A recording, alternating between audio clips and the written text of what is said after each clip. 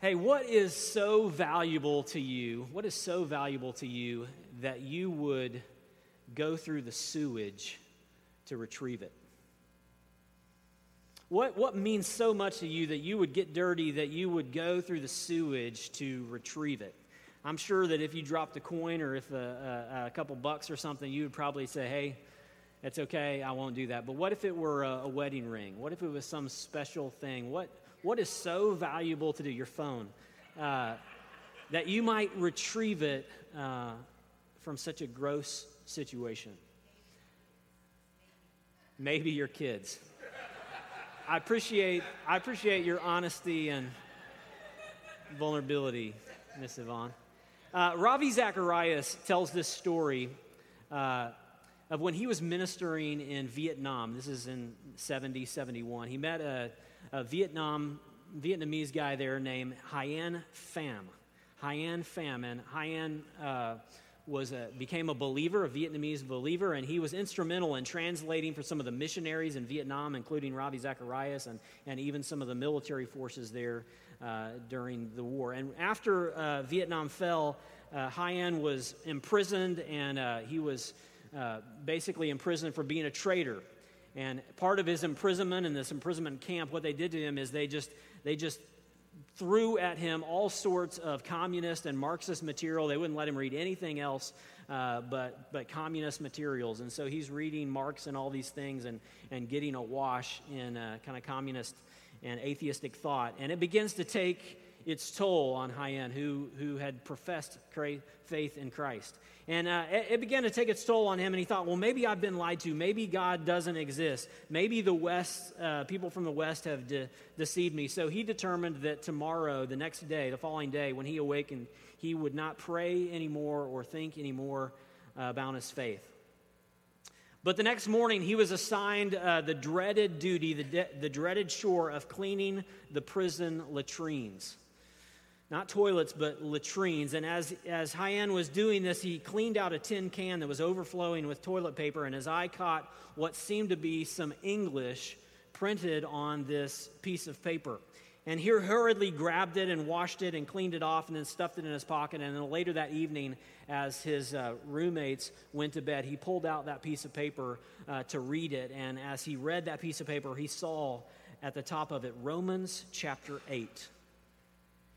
And trembling, he began to read, and he got to verse 28 that says, "And we know that in all things God works for the good of those who love him, who have been called according to his purpose." And it goes on in Romans 8 and says, "For I am convinced that neither death, nor life, nor angels, nor demons, neither the present, nor the future, nor any powers, neither height, nor depth, nor anything else in all creation will be able to separate us from the love of God that is in Christ Jesus our Lord." And Hien wept. And he cried out to God, and he asked for forgiveness. And that day, that was supposed to be the first day that he would not pray again, God interrupted his world and changed things.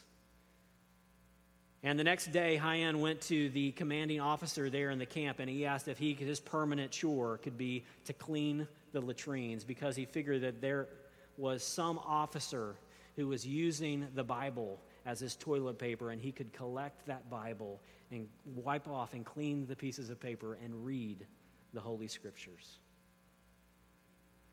What's so valuable to you that you would go to the extent of that to salvage it? How valuable is your faith to you? How valuable is the Word of God to you? We are in a study of the book of Romans, and some have said that Romans, Martin Lloyd-Jones, a preacher of a previous generation, called Romans chapter 8 the greatest chapter ever written. John Stott says that in the last verses of Romans 8, the apostle soars to sublime heights unequaled elsewhere in the New Testament. The book of Romans was given to us to delineate and to explain this incredible good news that we have in Jesus. It's a book about the good news. And don't we need some good news? Amen. Amidst fires and hurricanes and the death of loved ones and all the other threats of North Korea, earthquakes in Mexico, personal hurt, Don't we need some good news? Romans, and particularly Romans chapter 8, gives us this powerful good news that whether you're in a communist prison camp or you're just a stressed out suburbanite, can give you hope to overcome the difficulties in your life and to face those difficulties with the right perspective. We said, as we've been looking at Romans chapter 8, we said that it begins with this wonderful news of no condemnation. There's no condemnation for those who are in Christ Jesus. And it ends with this great crescendo today, we'll see in verse 39, that there is no separation from God's love.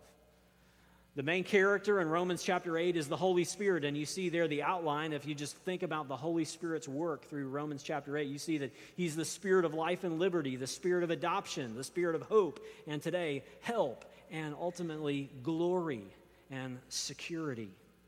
It's a wonderful passage, one that I won't be able to do justice, but one that holds so much hope and so much promise for us, no matter what that bad news is that we faced yesterday or will face today. The passage kind of breaks down like this. Point number one is we see what we don't know. We see our weakness. Point number two, heading number two, is we see our confidence. We see what we do know. So what we don't know, what we do know, and then the reason for our confidence there at the end of the passage. So let's jump in here, and we'll begin at verses 26 and 27. So Romans chapter 8, join me there. Open your Bibles with me, if you will. And let's begin reading, first of all, just verse 26 and 27. Verse 26, Paul begins, "Likewise, the Spirit helps us in our weakness, for we do not know what to pray as we ought. But the Spirit himself intercedes for us with groanings too deep for words. And he who searches hearts knows what is the mind of the Spirit, because the Spirit intercedes for the saints according to the will of God." What we see here in this first part is that we see our weakness. Anybody here feel weak? Anybody here feel inadequate, whether it's inadequate as a parent, whether it's inadequate or weak to provide for your family, just weak to make the right decision? God, help me, I'm not sure what to do here. Anybody feel weak? Well, this beginning part of this passage says that God helps us in our weakness. And the weakness that Paul is highlighting here is one of our weaknesses is that we don't even know how to pray. We don't even know what we should pray for. Now, certainly, often we know what to pray. God, here's what I need. Here's what I would like for you to come through. But there are some times when you're just so taxed. You're just so beyond yourself that you just fall in your face and say, God, I don't even know what to ask for here. We're weak people. So weak we don't even know how to pray rightly. But the promise here, the wonderful news here in these verses is that even when we don't know what to pray, the Holy Spirit intercedes on our behalf with words that we can't even bring up, with words that we can't even pull from our heart or from our head. The Holy Spirit intercedes on our behalf. Last week, we were out of town. We were in Alabama, and Jim Herring did a wonderful job bringing the word to us last week. And I was listening to the message on the way home in the car. I was listening to the podcast, and I was so touched that Jim began his time in the Word by praying for us, by praying for me. Man, that meant so much to me. Doesn't it mean a lot to you when someone says, "I've been praying for you"? Man, doesn't that encourage you? Doesn't that give you just a sense of security and a gratefulness when someone says, "Man, I've been praying for you"? You know, wow, thank you so much. Folks, think about this. God himself is praying for you. The Holy Spirit is interceding for you, and not only the Holy Spirit, but if you drop down to verse 34, look, not only is the Holy Spirit praying, as you don't know what to pray, but look at verse 34. Jesus Christ Jesus, the one who died, more than that, was raised, who is at the right hand of God, interceding for us. The Holy Spirit is interceding for us with groanings too deep for words. And Jesus hasn't just died and risen from the dead, but even today, he sits at the right hand of the Father praying for us, interceding, saying, Father, Ross is your son. Father Dan is your son. Jamie is your son. Your daughter, excuse me. He's interceding. He's saying, I've covered their sin. I've taken their guilt. The Spirit and the Son are interceding on our behalf. Man, that ought to bring a comfort and a security to our hearts. We think a lot about prayer, and often we think, hey, we're praying to God. Think about it like this. God also is praying for us. An old saint of another previous generation, Robert Murray McCheyne, said this: if I could hear Christ praying for me in the next room, I would not fear a million enemies.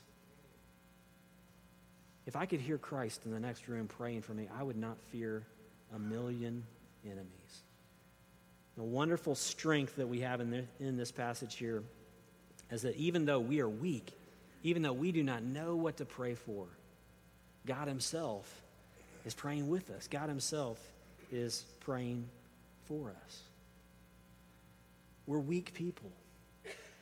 But not only are we weak people, admittedly weak people, but the passage moves on to show us that not only are we weak, but we're also confident people, because the second part of this is what we do know. Point number 2 is what we do know. So verse 27 says we don't know what to pray for, but look, verse 28 begins like this: and we know. We have this confidence in God. Begin reading with me verse 28 through 30. It says, and we know that for those who love God, all things work together for good, for those who are called according to his purpose. For those whom he foreknew, he also predestined to be conformed to the image of his Son, in order that he might be the firstborn among many brothers. And those whom he predestined, he also called. And those whom he called, he also justified. And those whom he justified, he also glorified. Now, verse 28 is probably one of the most popular verses in Romans. It's probably one of the most popular verses in all of the New Testament, in fact. And it's a great promise. It's a great promise. But before we look at it, I'd like to, first of all, talk about what it doesn't mean. I think, in this passage, there are some poor interpretations, and there's also sometimes a poor timing in the way that we use Romans 8:28. Okay, so first of all, the poor interpretations. Notice, first of all, that it does not say that all things are good. Okay? It does not say that all things are good. The Bible here, Paul is not saying that hurricanes are good, or that the death of a loved one is good. That's not his point. There are bad things. There are holy things and there are unholy things. There's goodness and there's sinfulness. So, number one, it does not say that all things are good. Secondly, it does not say that God is the cause of all things. Now, I have to be careful here, and there's a lot to unpack here we don't have time for. We should have a slide for this, Eric. But he's also not saying in this passage that God is the cause of everything that happens. And this is tricky because as believers, we affirm that God is sovereign. He is in fact sovereign over all things. But I think we have to be careful when we say God caused this. So a few years ago, a guy walked off the street, drove up here to the church, knocked on the office building, and wanted to talk to a pastor because he came in and he had some questions about what we believed and what kind of church, what as a church we might teach. And he wanted to hear me say that God caused 9/11. And I said, well, man, here's the trick in that. The trick is that, yes, we affirm that God is sovereign over all things. He knows the hairs on our head. He knows what's going to happen today. He knows what's going to happen 1,000 years from now. He is fully in control. And yet the Bible also says that God is not the author of sin. And so philosophers and theologians talk about primary causes and secondary causes. And so everything that happens in this world does come through the sovereign hands of God, but we have to be careful and not say that things are always directly caused by God. Okay, there's a lot to unpack there, and if you have questions about that, ask someone smarter than me. Okay, but it's tricky because God is sovereign over all things, and yes, God is holy. and he is completely good. And yet, as Johnny Erickson Tada sometimes says, sometimes God allows what he hates to accomplish what he loves. Sometimes God allows what he hates to accomplish what he loves. So it does not say that all things are good. It does not say that God causes all things. And thirdly, it does not mean good in the way that we sometimes want good to mean, okay? All things work together for those who love God. We know that those who love God, all things work together for good, for those who are called according to his purpose. Now, there's a specific audience he's talking about, and then he said these things that may not all be good in themselves work together for our good. What is the good there? Well, we're tempted as modern American readers to say, oh, good, God's working out for my good. So that must mean that things are going to work out the way I like them. Like I'm going to get that promotion, or my good is those wants that I want. He's not saying here that God works all things together for our wants. He's saying that God works all things together for our ultimate good, and I think he shows us what that ultimate good is as we go into verse 29. Look at verse 29. He explains, for those whom he foreknew and also predestined to be, for those whom he foreknew, he also predestined to be conformed to the image of his Son. Here's what I think is happening. I think verse 29 is describing the good that we get in verse 28. The good that God has for us is becoming like Jesus, being conformed to the image of his Son. So Paul is not promising here that everything's going to be rosy, that we're going to get every want that we want. And if you take that view of Romans 8:28, hey, say that you just lost your job, all things work together for good to those who love God and are called according to his purpose. Hang on. What does that mean? What does that mean? It can't be that. If you look further, look down at verse 35. Paul says, we'll get to this part in a little bit, but it's relevant right here. Who shall separate us from the love of Christ? And then look at the things he mentions. Shall tribulation or distress or persecution or famine or nakedness or danger or sword? Paul is saying, can these things separate us from God's love? No. If we face distress or danger or the sword, does that mean God's love has left us? No. And what I think this means is that for Paul and for the people he was writing to, these things, tribulation, distress, and persecution and famine, these were things that were all still on the table. Like this could happen. But don't let it make you think that God has abandoned you or no longer loves you because you're going through those difficult things of verse 35.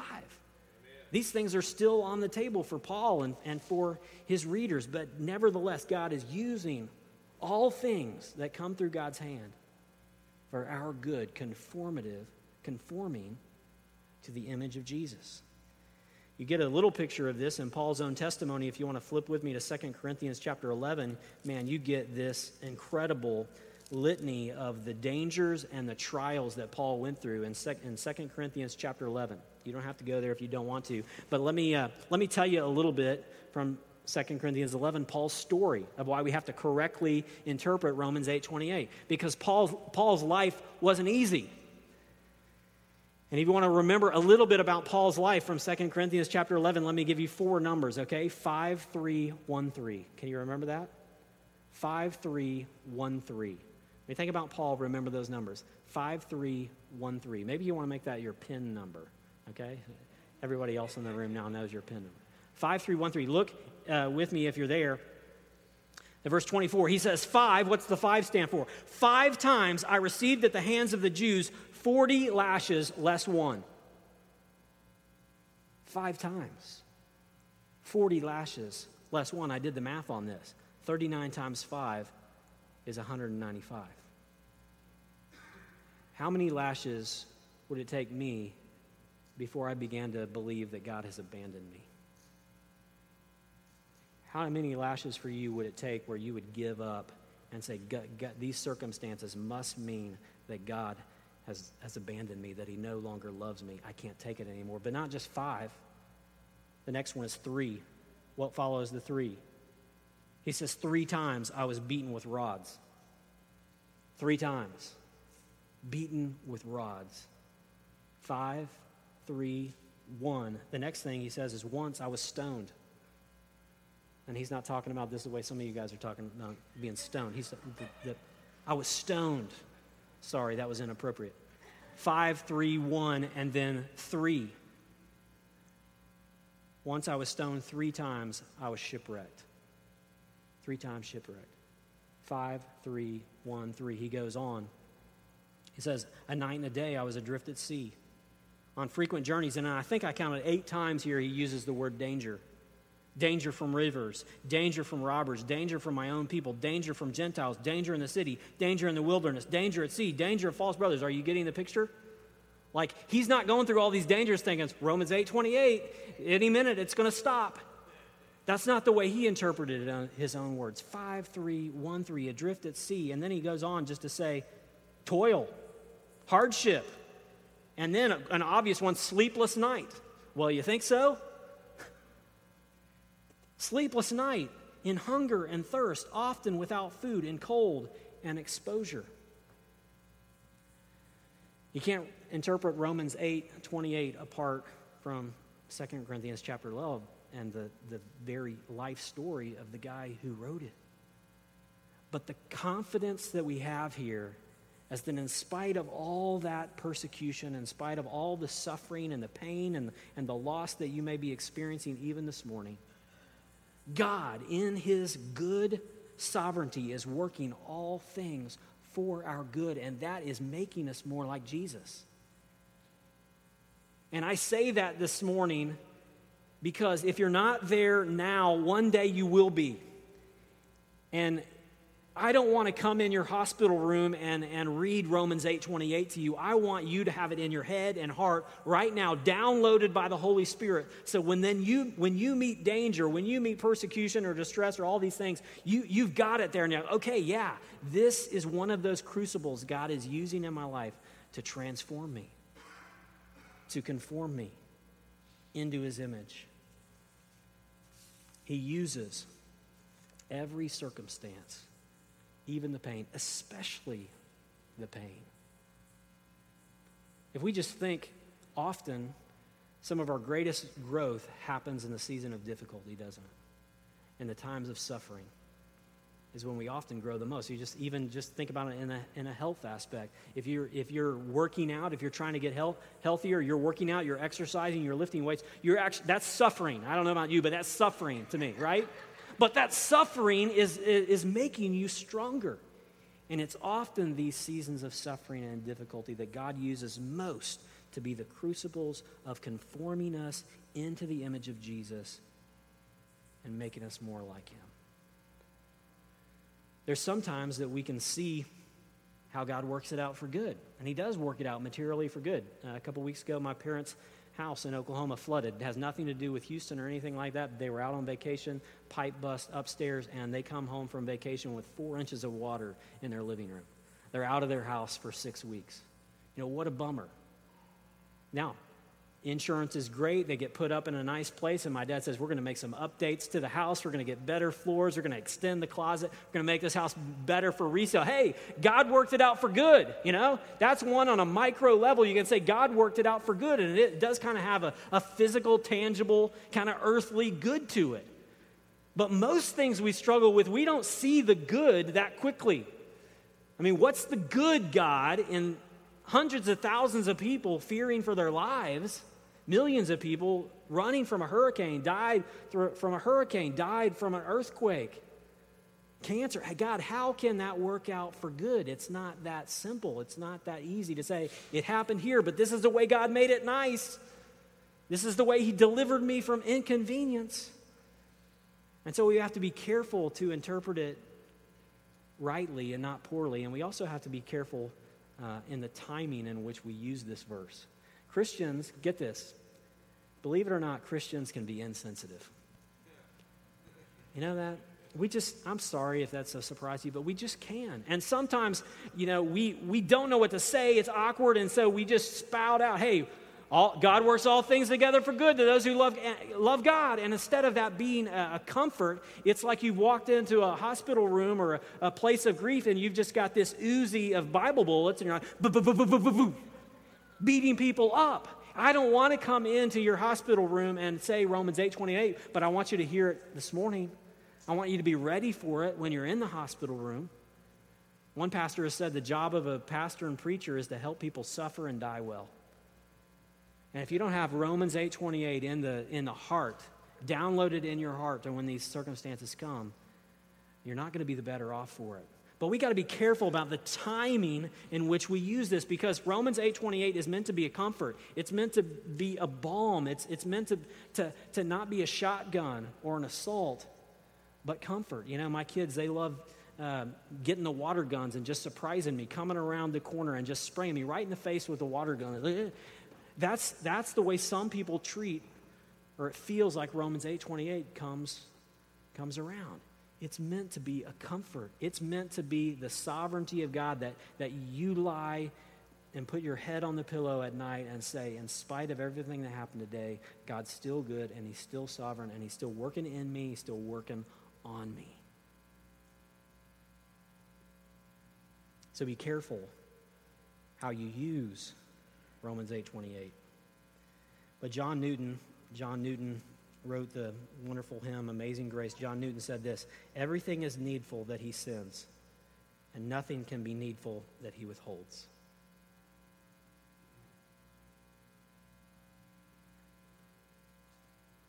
As Christians, we have these two, right here in Romans 8, we have these two wonderful truths. We are incredibly weak. If you don't know that, you need to know that. So weak, we don't even sometimes know what to pray for. But God helps us. And on the other hand, we are incredibly confident, because we know God's got a plan and he's working it all out for good. So at the same time, we are both weak and confident. We are both humbled as well as hopeful. If you are here this morning and you just feel depleted and you feel weak, good news. Weak people are the only people that God uses. He doesn't have any other choice. You feel weak, you're in a good place to be used by God.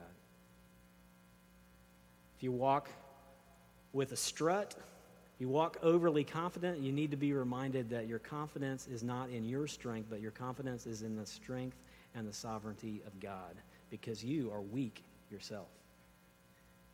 I wrote here in my notes here, spiritual growth is not an escalating ascent to strength, but a growing dependence upon the strength and sovereignty of God. Let me read that again. Spiritual growth is not an escalating ascent to strength, but a growing dependence upon the strength and sovereignty of God. God is working in you. God is working on you. God has not abandoned you, even in the difficulty, even in the suffering. How do we know that? The last verses 31 through 39, show us how the confidence that we can have in God's love. There's why we know we can be confident. Look again with me at verse 31 and following. The heading in my Bible says, God's everlasting love.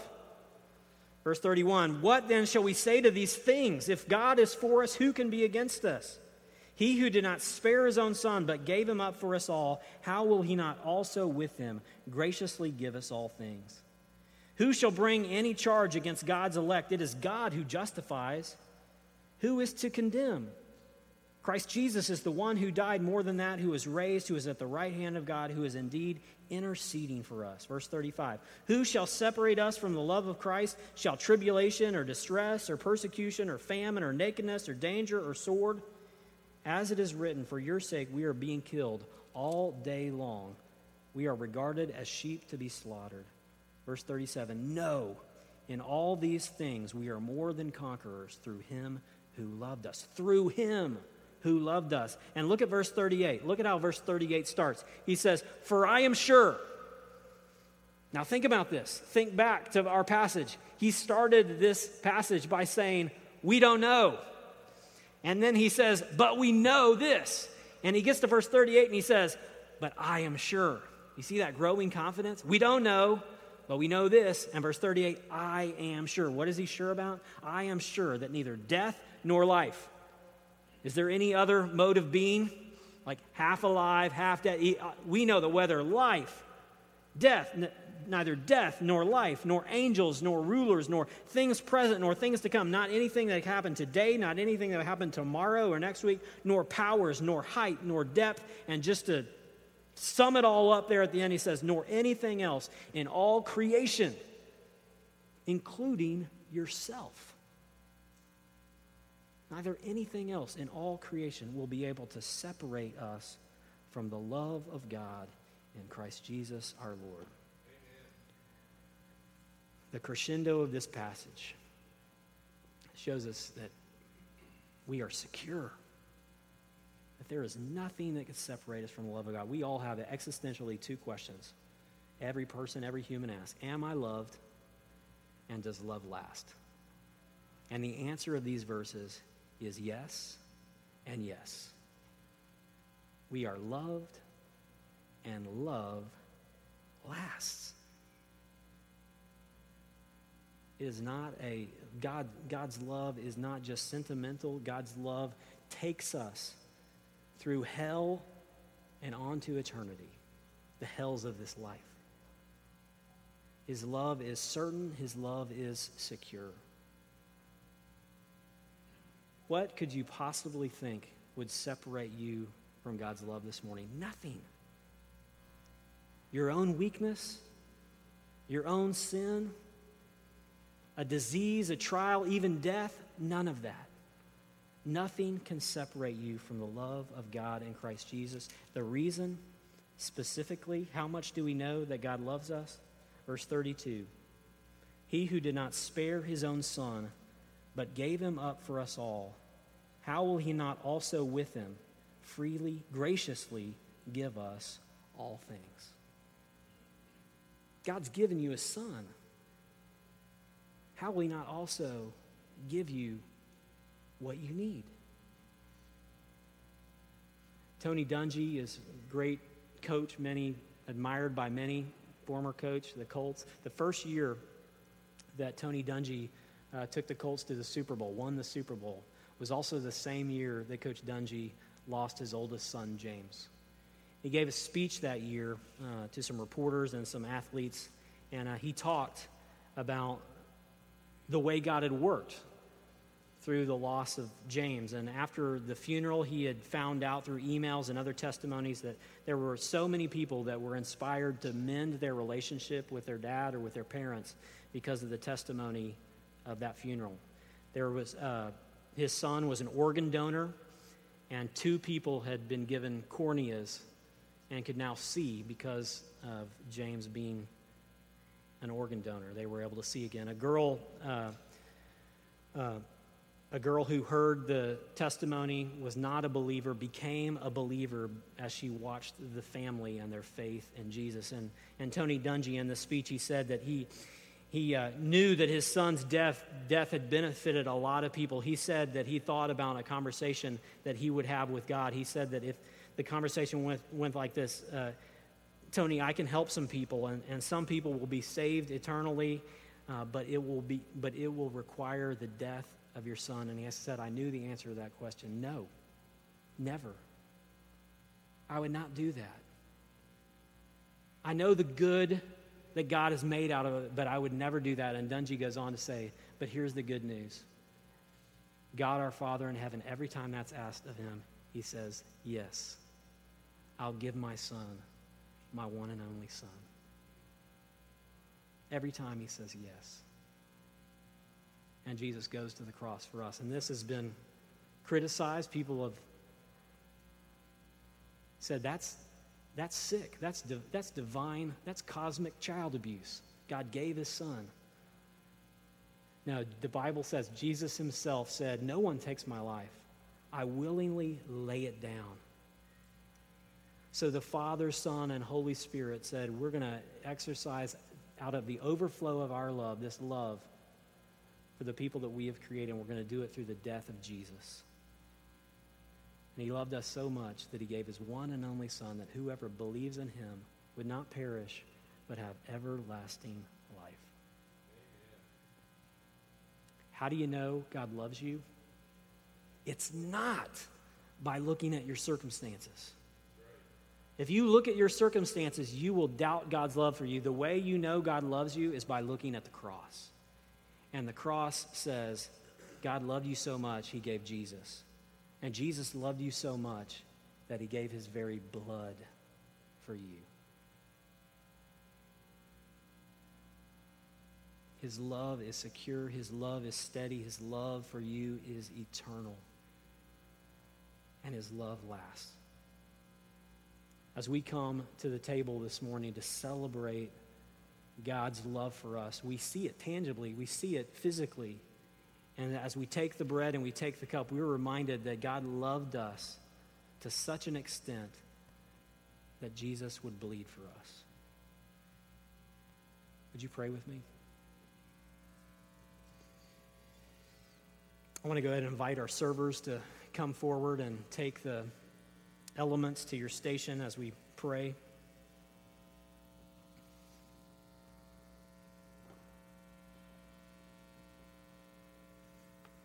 Father God, we come to you this morning and we confess our weakness, that we don't know how to navigate life ourselves, that we have so much temptation in our life, so much that is beyond our control in our jobs, with our kids, and relationships, that we